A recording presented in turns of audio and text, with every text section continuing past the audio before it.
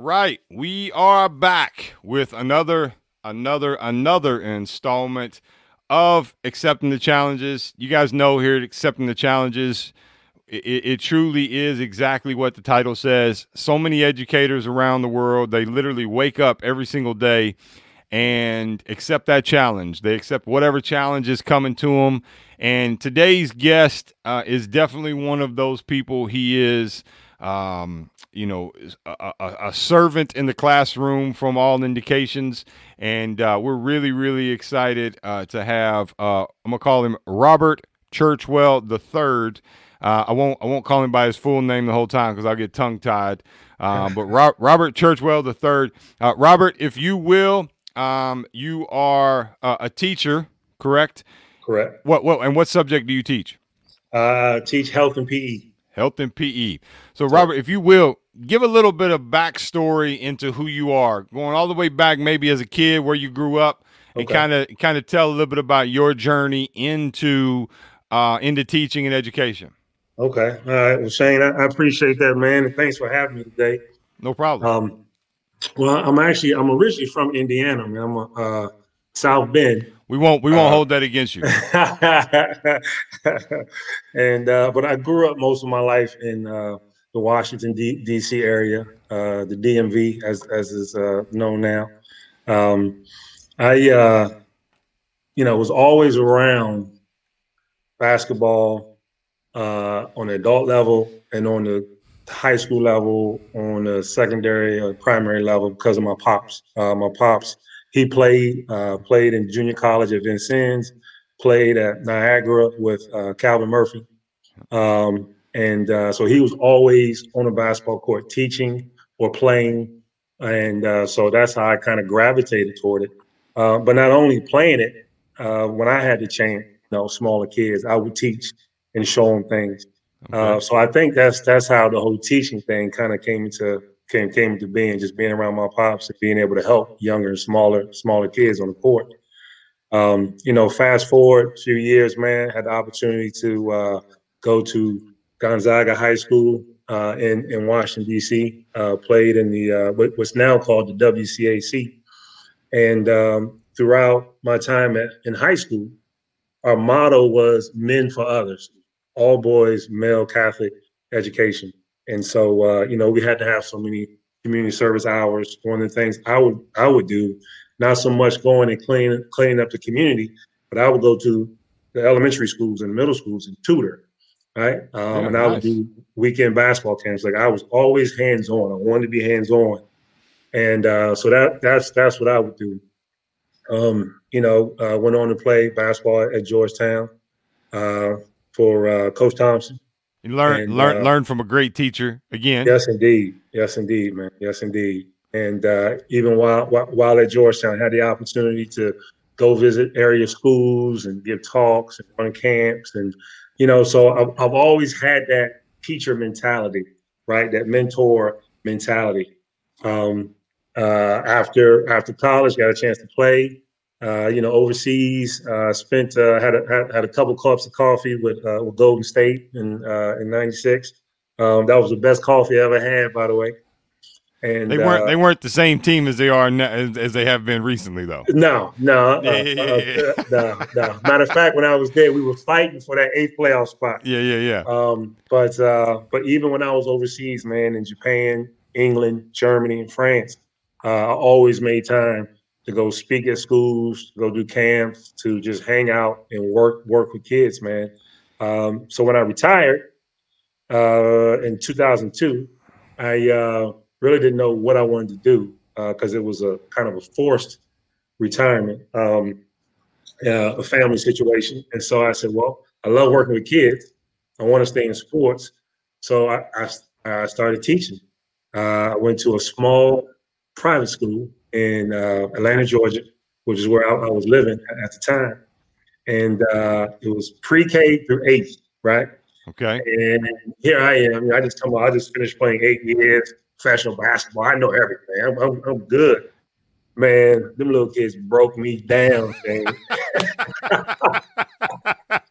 They man, they gave it to me. I tell you. Well, look, don't feel bad because I did an interview not too long ago with a colonel from the Army, Okay. and he went from 30 years as a colonel Army deployed overseas in war zones and seeing people pass away Mm. and now he's in the classroom and his first year he said he's just starting his second year.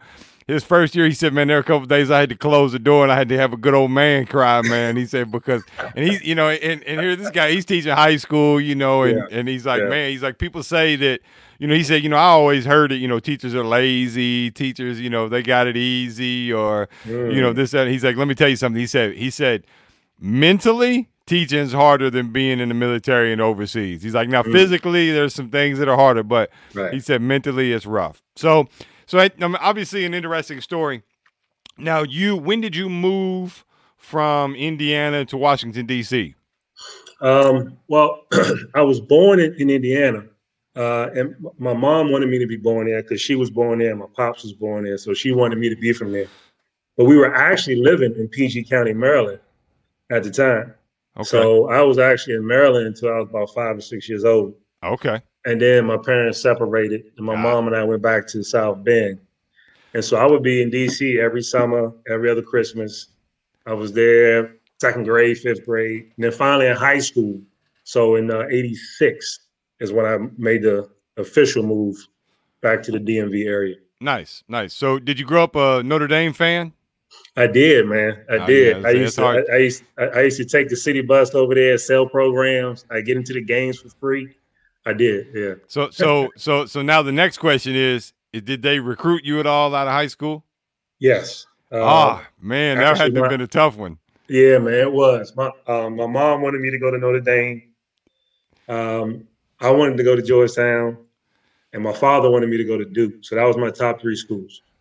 And obviously, Georgetown won out. Yeah. Which it all worked out, right? Yes, indeed. It all worked out. So my next question is, before we get into the education stuff, is when was your first experience with mumbo sauce? See, hey, listen, because there's a reason I ask, and there's a reason I ask, and it's ironic that we're talking. But go ahead. That is hilarious. Shoot, man, the first time I can remember was probably in high school. Okay. Probably my sophomore year of high school. And that's when I transferred from the public school down to the private school down to Gonzaga. And one of my best friends to this day, we went to high school and college together, Lamont Morgan. He said, man, we got to go to the Lens. It's on Key and I don't know, R, something like that, Northwest, right? Yep. And went in there, got some chicken wings, some mumbo sauce, some French fries. And man, that was the best meal I had, man. So for all of you that are listening, and there's two different ways you can search for it. It's Mumbo with the U or Mambo with the A. So I think there's a couple of companies that started with an A because of trademarks and different things. Mm-hmm. So I'm a foodie. I've traveled around the world. I've given 300 talks on 4 different continents. I love enjoying and traveling and trying new food. During the whole COVID thing, since this has been going on, I do all the cooking, so my wife can't boil water. No disrespect to her in any way. She would tell you she can't boil water, so I do all the cooking, and I actually can really, really cook. So I cook barbecue and smoke on the smoker and a bunch of different stuff. So I was like, man, I'm gonna try out some new sauces. I'm bored out of my mind. I'm sitting in the house every day, like I'm a whatever. So somehow I come across mumbo sauce, and I'm like, oh man, my local grocery store doesn't have it. So normally I would make my own, right? But the problem is the recipe is all over the place and nobody really gives the recipe away. Yeah. So I go on Amazon and shout out to Capital City Mumbo Sauce. You can get it at Amazon and they'll send it to you. And I got the regular version and the spicy version. And now I will say I have figured out the recipe, and now I do make it. I've just eaten it 2 nights ago on some chicken here. So yeah, mumbo sauce. I realize this is not about education, but listen, educators, we all have something in common as we all enjoy a good meal, especially after a long day in the classroom. Yes, indeed. There's two things you have to do. One, you have to give mumbo sauce in DC, and you got to try it. Hmm. And you can go everywhere from a carry out Chinese spot to a normal barbecue spot, wherever. But you can go on Amazon, you can get it. You can order whatever your favorite chicken is. Get you some Popeyes or get you whatever. Throw a little mumbo sauce on it, and I'm telling you right now, it'll make your tongue smack your brains out. It is it's really really good. But Yes, indeed. so you got into teaching. Let me ask you this. Um, was there a teacher in your life that kind of stood out and it made an impact on you, and you were like, aside from your dad, it sounds like your dad was that positive influence for you? Was that, hey, let's serve others, let's give back? But aside from him, was there a teacher that you encountered in your young years where they just made an impact on you? And if so, what was that impact? Yes, man. My sixth grade teacher, Teresa Phillips. Um, Let me start by saying she was fine, Shane. Okay. That's the first thing. Okay. So she had But your attention. yes, Okay. she could get my attention and keep my attention, right? Okay. But it was more about the way she carried herself, right? She was very elegant, Yep. and just very exceptional, and she expected that out of you. Yep. And it wasn't an air of exceptionalism. It was just she expected you to Like it's work like it's like hard. a level of confidence and Yeah, authenticity. It was, yeah, yeah. yeah, yeah, and she would not settle for less, right? She had just a very engaging way of motivating you. And so she really is one of my teachers that really stands out for me. Consequently, when I went from sixth grade to seventh grade, um, my first day of seventh grade, I was in this seventh, eighth grade combination class. And I was like, I'm not supposed to be here. None of my friends are here. And so I went down to the office, like they got me in the wrong class, yada, yada, yada. Well, long story short, this was a new program for, TAG, for talented and gifted kids coming into middle school. And so they put me up with eighth graders. So I had half my class were eighth grade classes. And Miss Phillips had took it upon herself to sign me up for that. Um, and so that was the kind of teacher she was.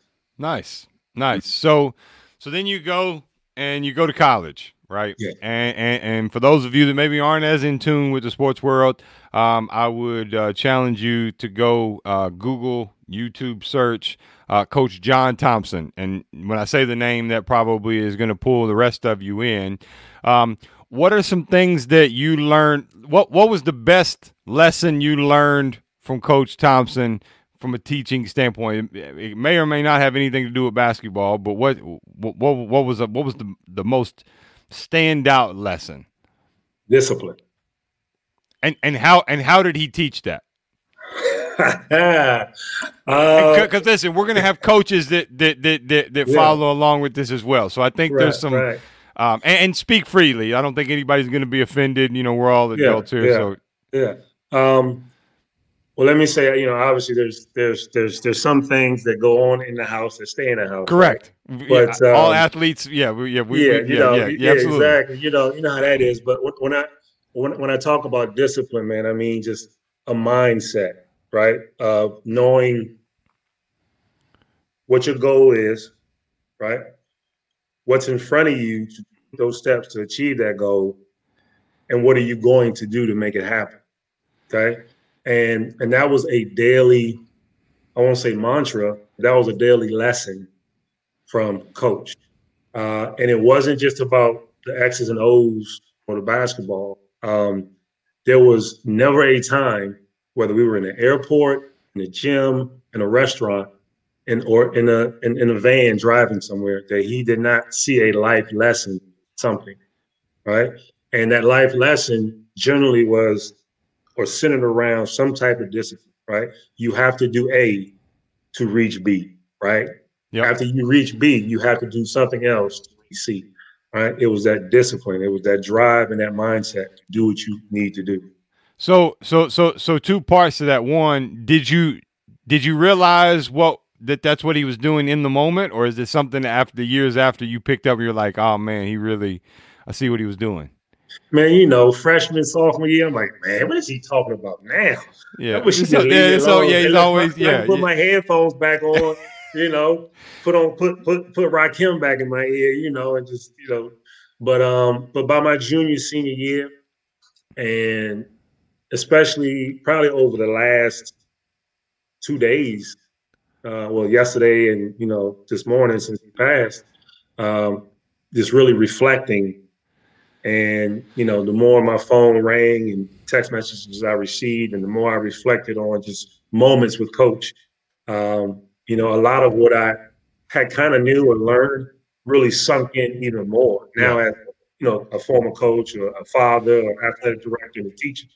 But I'd say probably my junior, senior years when I started understanding these are lessons, life lessons the coach is teaching, and he's preparing us for life after graduation. Absolutely, and I think we've seen that in the sports world where, like Dean Smith, he passes away and he leaves $100 for all of his former players so that they can all go out to, like Yeah. that, like they need the money to go out to eat, to go. But it's that some of the lessons that you learn are, almost they're delayed almost, right? Like you didn't like there's things he taught you that you didn't know you were going to need or be able to tap into until he passed away. And it's kind of I guess that's really the mark of a good teacher, right? It's teaching you lessons and you don't even know you're going to need them.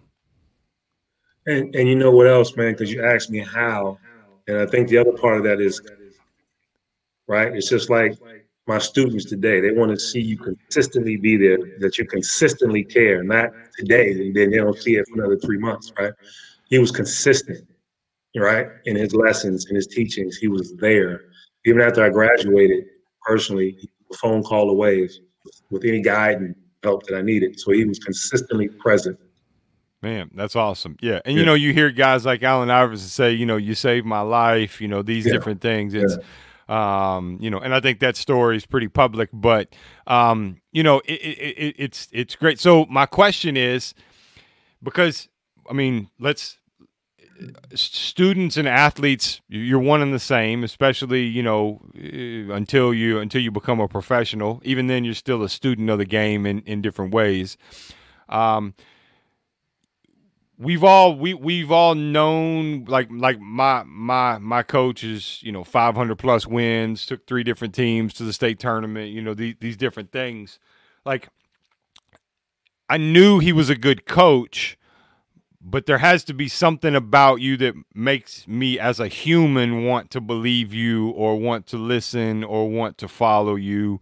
And I think that's one of the things that Coach Thompson had a unique ability. You obviously saw it firsthand where, yeah, he had won and, he was a winning coach, but there had to be something about him as a man that made you want to say, I mean, I want to be like this guy. There's something about this guy I want to be like.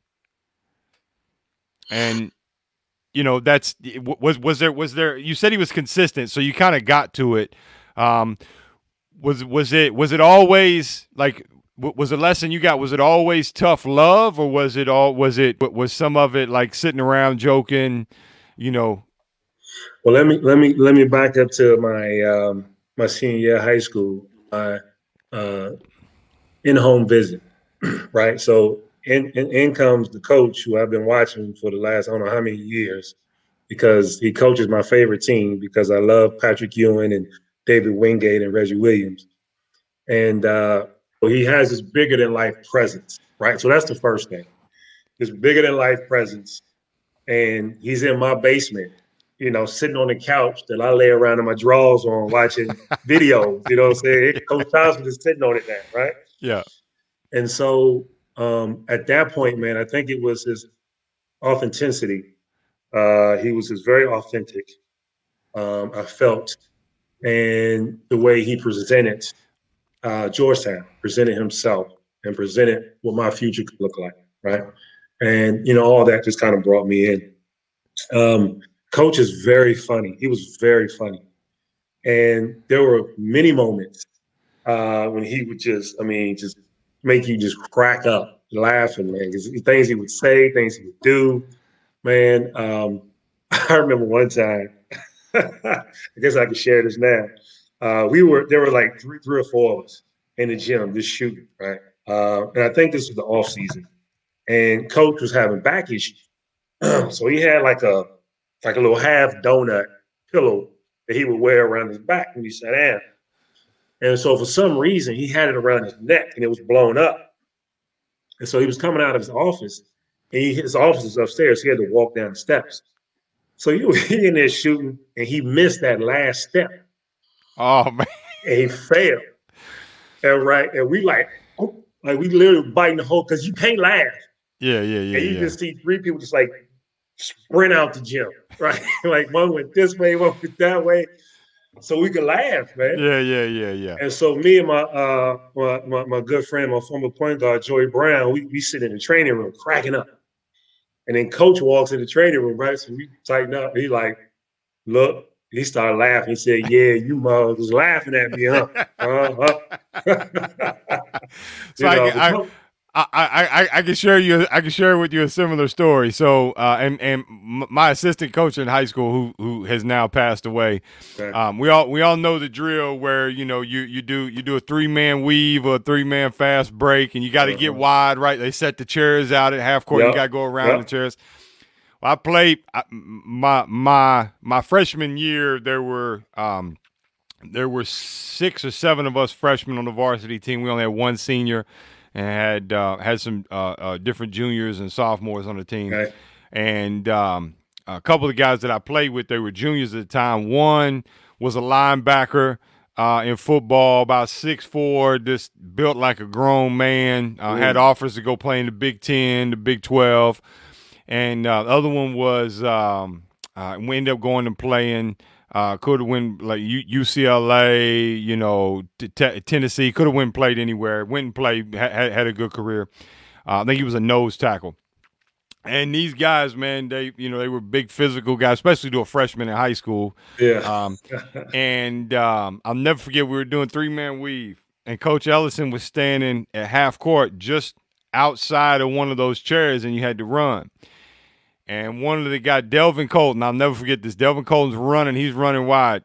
And everybody, again, Coach, he was like this rough, but he would come up to you and say stuff and make you laugh like one-to-one, but you didn't like initiate the laughter. Like, it wasn't like that. Right. And we were like, man, do we tell him, like, this guy's about to run him over? And somebody says his name, says Coach Ellison. And he turns, and when he turns, he hit him like with the shoulder. And he went up, feet went up in the air, laid down, and we're all standing there like, this is absolutely the most funniest thing I've seen. Like, but I can't laugh because if you laugh, you're getting ready to run for the next hour and a half. And we were sitting there, and he got up, and I'll never forget this story. I'm sitting there, and he comes over to me, and he looks at me. Looks at me, and pardon my language for anybody who gets offended to sensitive language. He looks at me and he said, "That son of a bitch hits hard." And I died. He's laughing, I'm laughing. But we were just sitting off in the side of the gym. Like I thought for sure we were all gonna run for that day. And but it's those interactions, and I tell you, kind of bringing it full circle. It's those interactions, and you talk about authenticity. It's those interactions that educators can have. And yes, you're right. You're not supposed to cuss your kids. Like you're not. I get all that. Yeah. But sometimes that's the only language that they understand, or depending on where they come from, I have multiple teachers talk to me in a way that, but again, it was in private, and it was like, man, look, Yeah, get your head out yeah, of your hind end. Like, you gotta, right. you education doesn't fit in a box, right? Yes, yes, And what we learn doesn't fit in the box. So, yes. we have to be okay, and we got to become. I think we have to become better as a society at that, of being okay. And look, in order to do the right thing, somebody's going to get offended, Hmm. and Yeah. Oh, there's absolutely no doubt, no yeah, doubt about that. whether it's like let's it's a hot topic in the world, right? It's race. It's a hot topic. In order to fix racism, white people have to make other white people uncomfortable. That's Yeah, just the nature of what it is. So we agree. have to do it. So let me ask you this. So now you've gotten into teaching. Let's fast forward a little bit. You've gotten into teaching. You're teaching. What was that first experience? I'm sure you've had one to where you were like, okay, this is why I do what I do. Mm, This is it. mm. Let me start with the antithesis. It would be my third year of teaching, my first year at public school. Okay, and so again, this is my third year from playing, and I'm like, okay, I'm doing this just so I until I get this college job, right?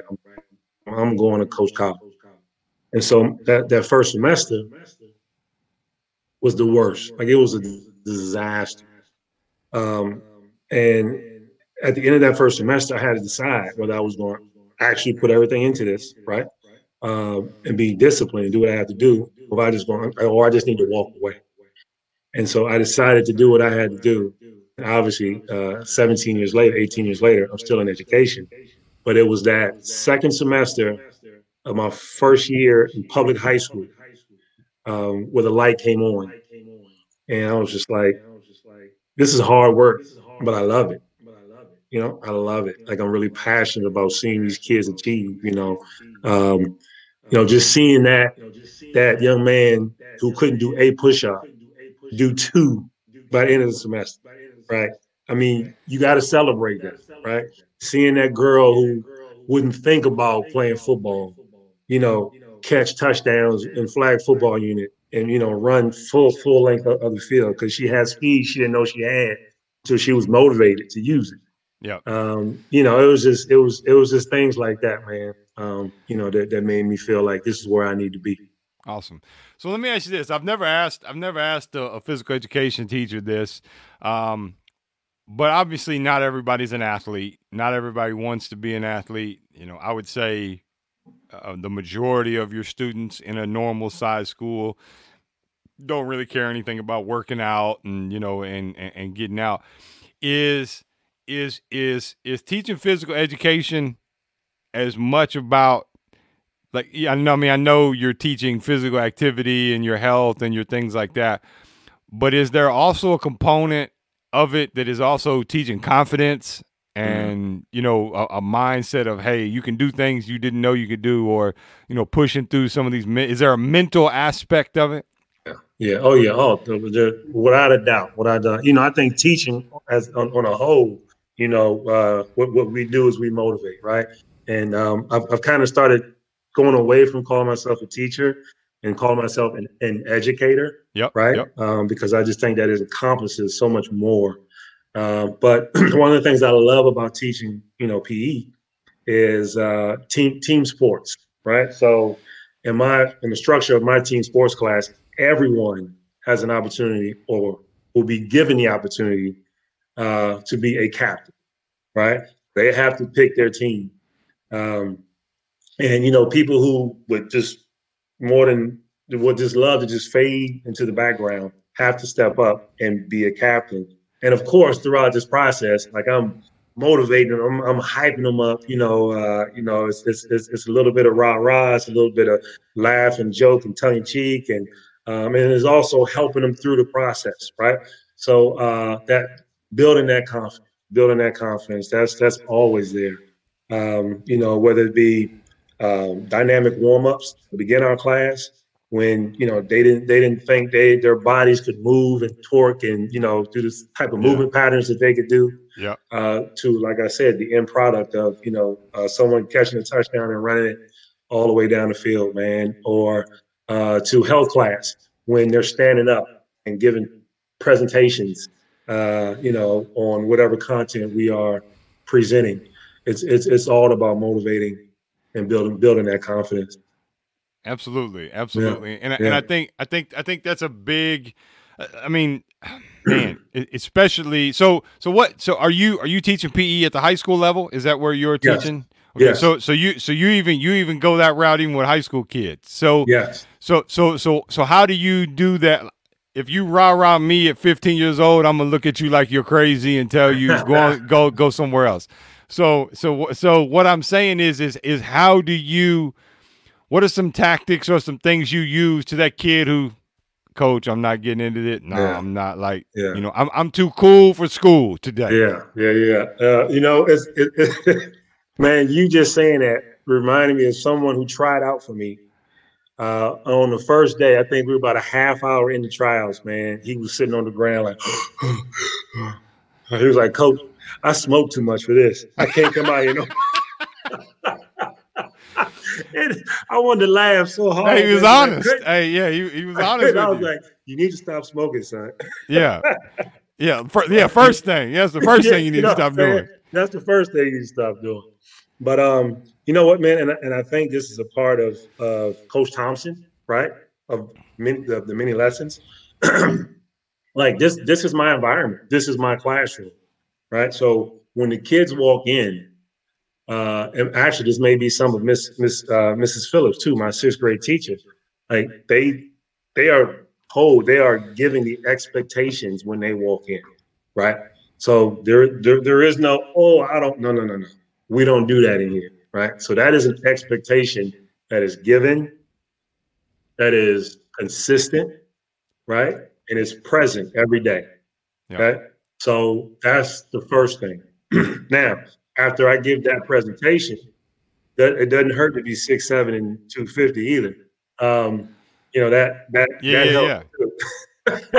But I also do it with love, and I also do it with vulnerability, right? So I'm not afraid to get out there and for the sake of a better word, make a fool out of myself, right? I'm not afraid to participate in everything that they do at some level. Obviously, I can't do the same level of participation now that I could 10 years ago, Yeah.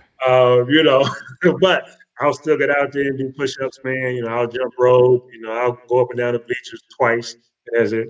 But it's about that expectation, the norms that are set when they come in that classroom, and then when they see me doing it, or they see me poking fun of myself, it makes me real. It makes me human, and Yeah. so it makes them more willing to engage and to try.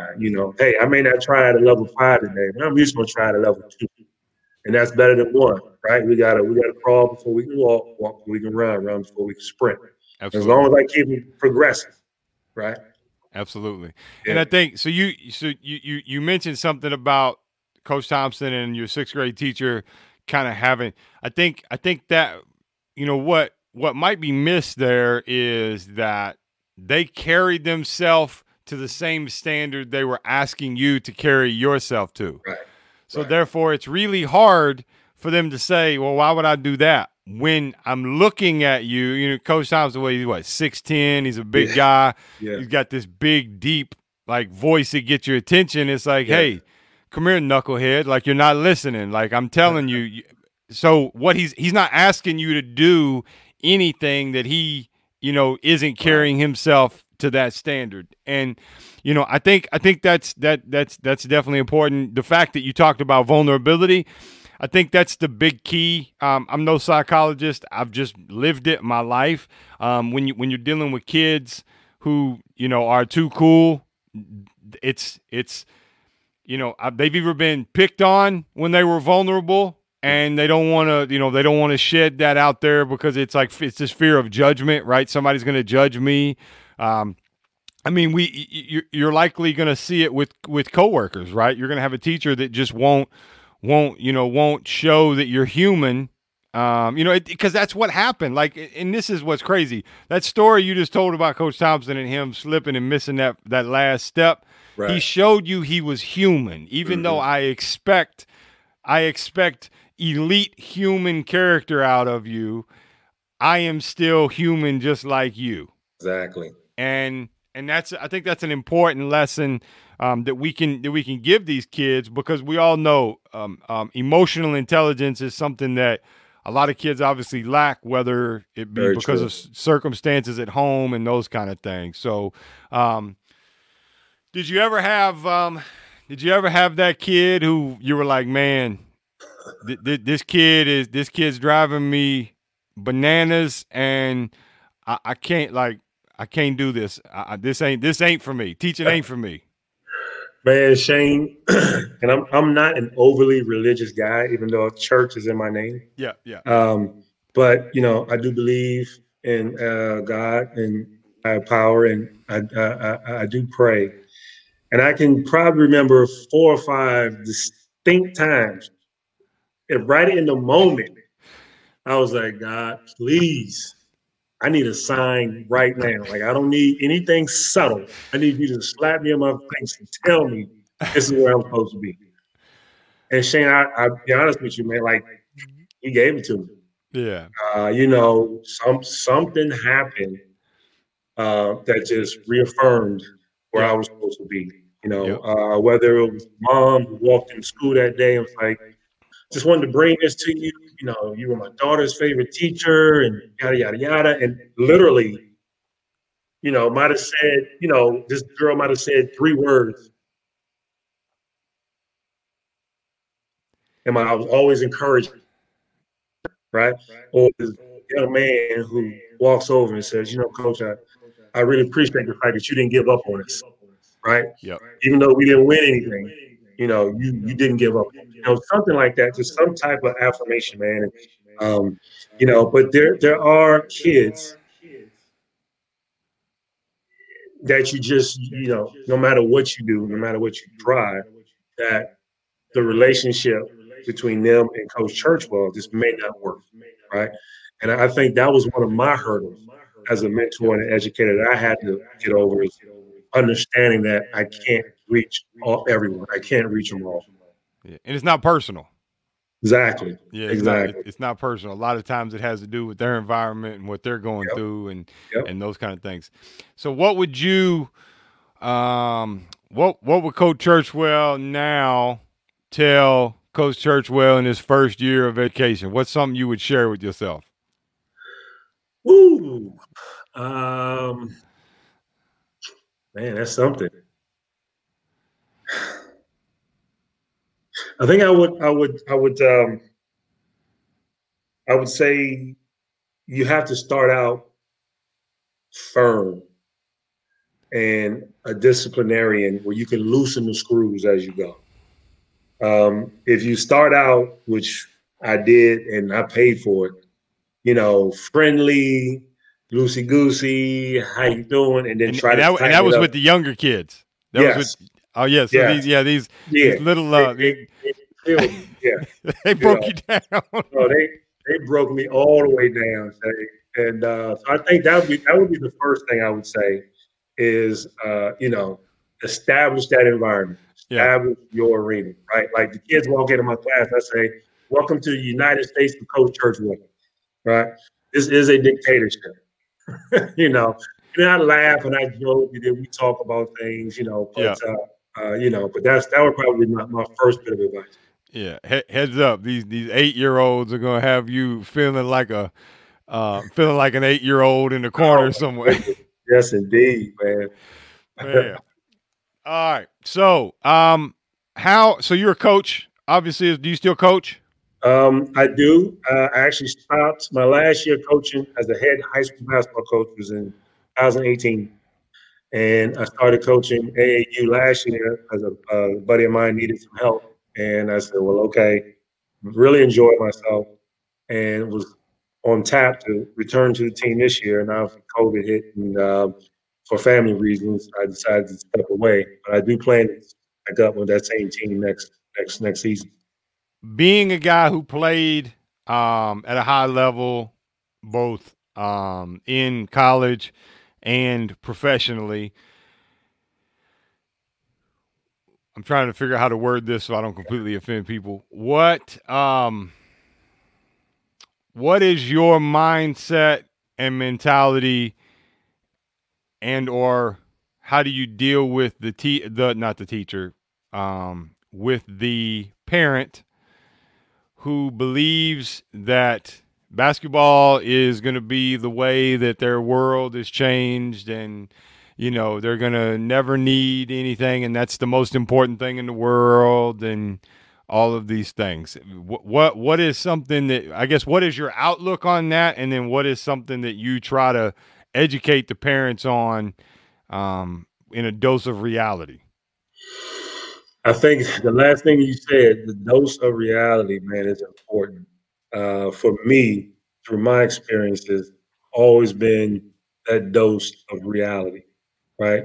Um, Without killing any dreams or anything like that, but making parents understand there's a very small percentage that go from high school to D1, and an even smaller percentage that play professional, right? And and I say one of the things I tell recruits or kids and parents, hey, how old are you? 15. How tall are you? 6'1". Okay. So that means you're like a combo guard, point guard. I don't know. You're little, right? There are 100,000 other Yeah, a point million of guards, them out there. Yeah, yeah, yes, and that's not including the 4 or 5,000 coming from overseas. yep. And so, why do you think they're going to want you if your grades aren't at the top, and just because you hit 3 3-pointers last season? Yeah. Yeah. you know, so it's just about giving them that dose of reality, man. And Well, oftentimes, Shane, even when you give it to them, they hear something totally different. They so I, see something totally different. so I love the fact that you're honest. And it's when I would travel around and talk about what we did with CCR, it was the same. Like, it was, here's the reality of it, right? You're Mhm. not gonna go do this. You're not gonna go do that. Now, don't stop working because I said no. Use that as motivation and Right, go prove me wrong. right. But and it does. So let me, man, because a lot of times, and I'll go and speak, and I can remember one of the last times I went into a high school. Actually, it was a high school. No, it was a middle school. It was a middle school when I went and talked, and I talked to a couple different classes, and there was one group that had about 6 or 7 athletes in there. It was mixed, I think probably 50-50 mixed, white athletes, black athletes. And I went around the room, hey, tell me who you are, tell me what you want to be. And all of them, there wasn't a specific race that said it. They were all like, I'm going to go play professional this, or I'm going to go play professional that. And I'm looking at these kids and I'm thinking, so I was honest. I said, okay, well, that's probably not going to happen. Now what's next? And they're like, I mean, Right. that's what I'm going to go do. I said, okay, cool. Let's say you go do it, and the average NFL career is 3.5 years. So now what are you going to go do? Mhm. I said, so we got to get in this mentality of that. It is. I'll tell you, and this is definitely going to ruffle some feathers, I'm sure, for some people who watch this or listen to it that are in athletics. I'm here in Kentucky. And there's this whole big uproar right now of, are we going to have football? Are we going to play fall sports? And it's almost like we've forgotten that sports, they're a huge part of things. I'm a massive advocate of sports, but it's not it's not life and death. Mhm. And we have to, like, let's take the science into consideration. Let's take the doctors into consideration. Yes. And oh no, they should play their mental health. Look, there's some of them may be having mental health issues because of sports, because of the parents that are Dig it. overly, Yeah. Dig it. whatever. Yeah. Yeah, so like, Yeah. if we're going to talk about it, let's actually talk about it. But That's it. yeah, so I think it's, one, I think it's massively a huge thing for you to be real with them, man, and to be honest. And I think it's, that is something that I wish more educators would do, is just be honest with these young people, especially in high school, Yes. and tell them, like, look, here's where you're headed. Not that I don't believe that you can become more, but here's where you're headed, and here's what's going to happen. And if you don't believe me, meet me on Saturday, and I'll take you to a neighborhood and show you some people that coulda, woulda, shoulda. And I talk about this. I have I actually had a really long conversation with him last night. I have a friend of mine who I played high school basketball with, and just a freak athlete. I mean, when I tell you freak athlete, I mean, and he was 5'10", could dunk from the free throw line. Oh. Yeah, so probably 100. He's gonna not like me putting his measurements out there, but Yeah, probably yeah, 145 pounds soaking wet, yeah. and just a raw athlete. Well, he played. He also ran track, Right. and never really took it serious. Hung around with the wrong people. Did all these things. Goes his senior year and set the state record in the long jump. Came second in the triple jump and won the 100 meters. Right, Mm. wins track athlete of the year, and then did nothing with it because he didn't take it serious. And he's like a brother to me. Like, Right, he's right, been in, and right. he ended up going to prison and has gotten out and different things. But like, I'm one of those guys where, like, hey, this is like, you're blowing this opportunity. Right, Like, right.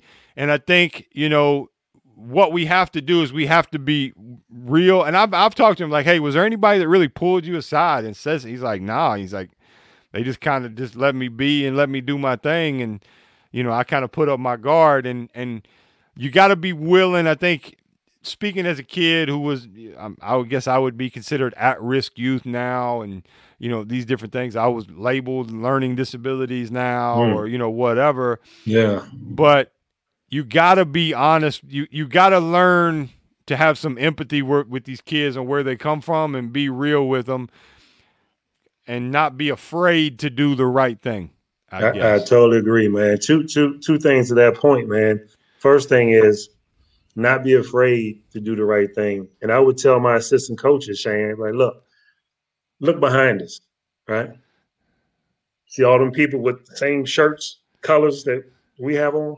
I said, you're lucky if 20% of them people are actually behind you. Yeah. Yes. I said, you're lucky. I said, but what we have to depend on is that we're doing what's best for these kids.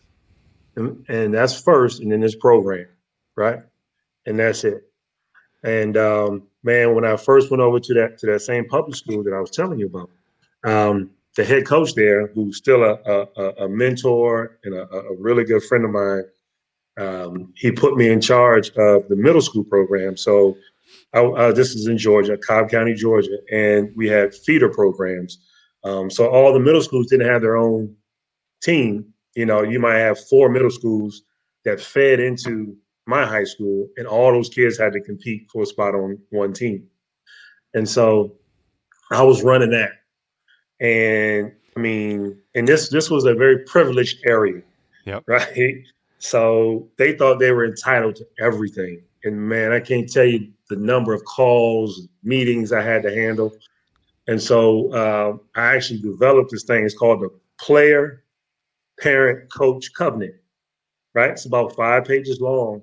And essentially, over years and years and years, it's been a working document. It's now Yep. complete, but um, it's just a contract, man. It eliminates every shade of gray that I can.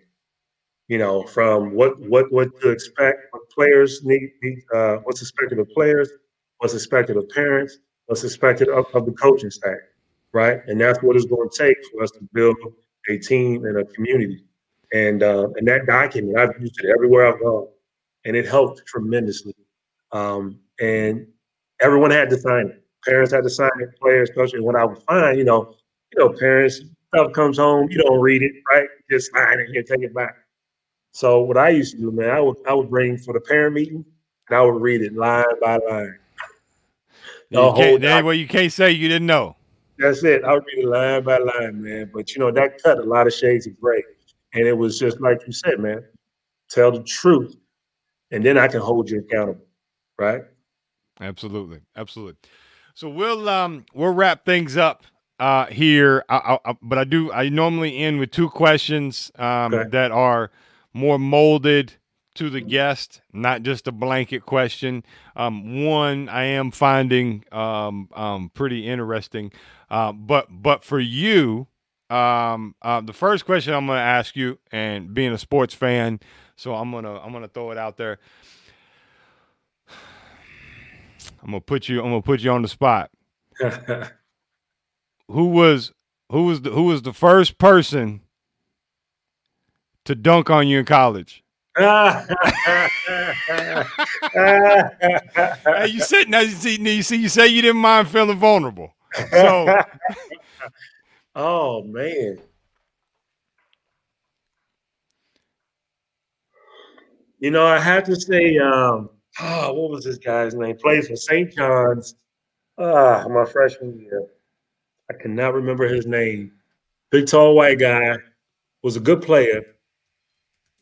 Oh, and it wasn't like a full on facial. It was kind of like a half, yeah, right? It's kind of like a half. Like I've never wrong been, place at wrong time. yeah, yeah. So I've never, at least in college, I've never just been banged on like full all out. Um, but yeah, he kind of got me a little bit. I can't remember his name. Was that 91, 92? Try 90, 91.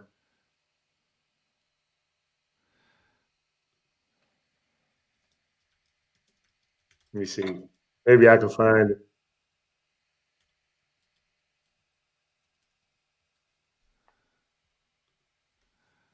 Ah man, let's see here. We got I figured on that team I would have said Malik Sealy would have got you. Billy Singleton, Robert Wordan, Chanel Scott, Sean Muto. Nah. Wasn't one of those guys.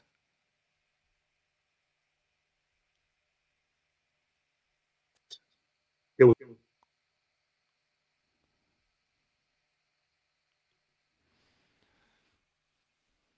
Are you there? I think we might have a lag in the system. I lost you for a second.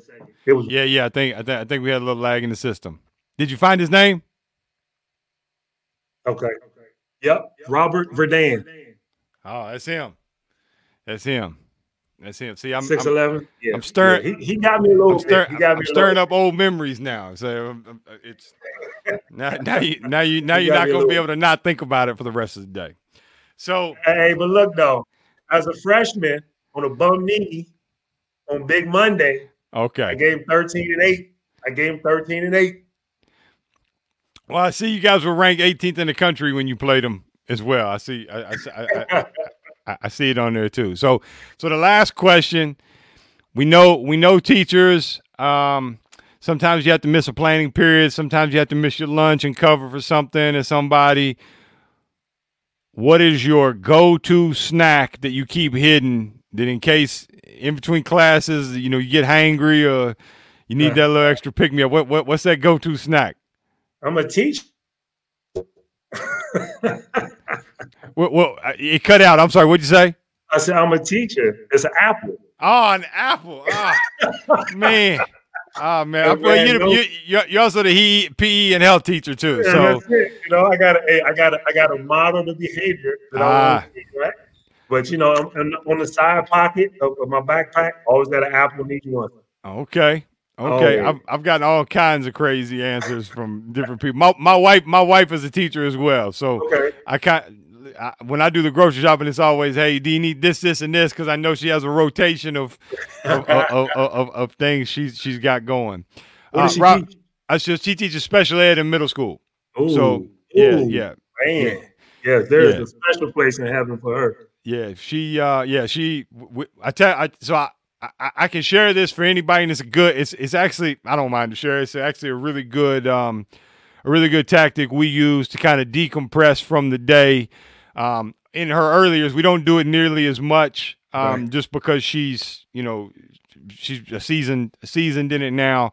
But in her early years of teaching, I obviously work for myself. I work from home or have my own schedule and those kind of things. So she she would come home from school and have had a day, Mm. right? She's had a day. So it got, she get the um she's not a big talker, but I get her to vent. So finally, we made it a routine to where when she came home, I was sitting at the island in the kitchen, and I just sit there, and I wouldn't say nothing. I Yeah. just let her kind of be, and then she get to talking, and here it comes, and she'd go, and then about 20 minutes later, she kind of slowed down a little bit. I say, anything else? If there was anything else, she'd go, or if that was it, she's like, no, that's it.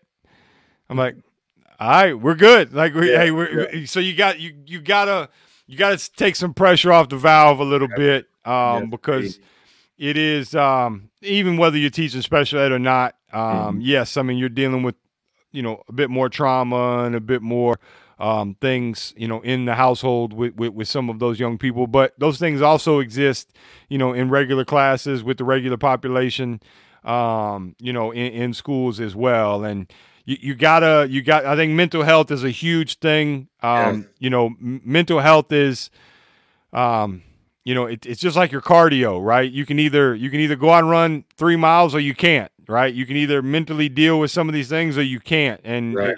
we either Exactly. have good mental health or we have bad mental health. We all have it. Mhm. So I'm a big advocate for those things, and taking time to decompress, or Yes. give her time. There's times where I'll just say, here, you got your shows you want to watch. I'll go downstairs. You Mhm. just stretch out on the couch and eat some Oreos and watch your show, and Yeah. and do your thing. So I totally agree with you, man, with the mental health, social, emotionally, man. Like in my class, in every other class, there's a starter or a bell ringer, or as soon as you come in, start working. yep, Nothing wrong with that. I don't do that in my class, right? Technically, I'm supposed to, but when they come into my class, I want them to decompress, right? You in Coach Churchwell's class, we can raise the volume up. You can talk a little bit. You can run around. You can, yep. I want you to decompress. Then I'm gonna bring you back together. Then we're gonna get to work, Is right? that is that what broke you at the elementary school? They got a little too. They got a little too. They got a little. They got. They decompress a little too much. Man, I'm gonna tell you, man. I was Coach C, right? And the guy that hired me was Coach B. He was a veteran, 20 years, whatever. So them little kids running in, I'm like, oh, they so cute. He looked at me. He said, ain't none of them cute. All of them evil, right? I should have listened. Hey, man, do you have kids? Man, I got five, just like you. So we Okay. we got to meet somewhere in the middle for 5-on-5. Yeah, we'll have to. So did you have kids when you started working with the young kids then? I had one, my oldest Son or a daughter? daughter. Oh, she had you fooled. She had Yeah. she had dad, like my first one was a daughter. I'm Hmm. told all the tough guy in the world goes out the door when she crawls up in your lap and snuggles Yes, up with a indeed. blanket, wants to read a book or whatever. It all goes out the window. It's So gone. you just assumed that they all were gonna love you like that, right? That was the problem. So Robert, listen, thanks so much for coming on here, man. Thanks for taking some time out of your day, to share your story, share your journey, some of your insights and things that you've learned. You obviously have a pretty unique perspective on some different things coming from the lineage of coaches that you have come from, and it just even that story of dealing with those young people in the elementary school, that is accepting the challenge, right? Because they're going to come in and you have Yep. no idea if they just had a birthday party and were given a bunch of sugar and cupcakes before they come into class, or whatever. And you embody that. You do that in what you do every day, from teaching to athletic director to coaching.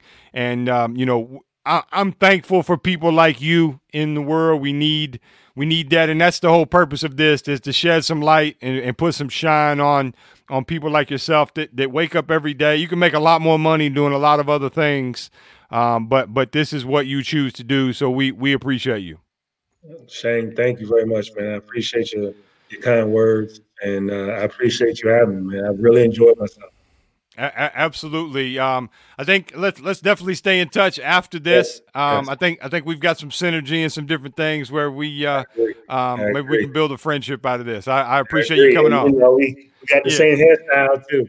Well, I know why you're bald. You got 5 kids, so I know now. It's I can relate. I can relate. Well, good to have you on, man. Appreciate it. All right, thanks, Shane. Take All care, right. man. All Cheers. right.